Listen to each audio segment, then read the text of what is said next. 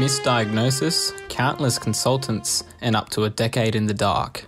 That's the reality for many Australians seeking a narcolepsy diagnosis. But that's only half the battle, as accessing treatment can be a waking nightmare.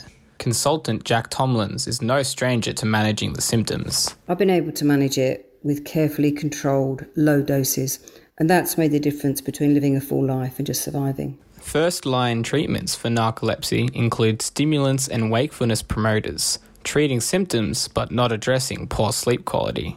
But that's not the case with Xyrem, a medication produced by Jazz Pharmaceuticals and used by patients like Tomlins. The problem? It's $1,500 for a month's supply, earning Jazz Pharmaceuticals over $1 billion in 2021. Xyrem is a life-changing medication for narcolepsy, but almost no one in Australia can afford it. A generic version available here would have a huge impact on narcolepsy sufferers. Competing firm Hikma took the first step towards this in 2010 when it sought regulator approval to sell a generic alternative. Jazz Pharmaceuticals took Hikma to court over patent infringement, but the firm settled the case weeks before a 2017 trial date. The settlement granted Hikma the right to market its alternative from this year.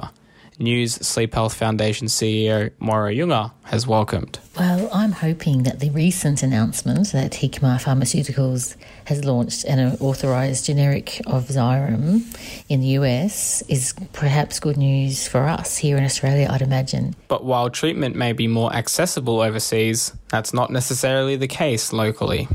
Xyrem isn't registered in Australia, meaning it must be imported and isn't subsidised by the Pharmaceutical Benefits Scheme.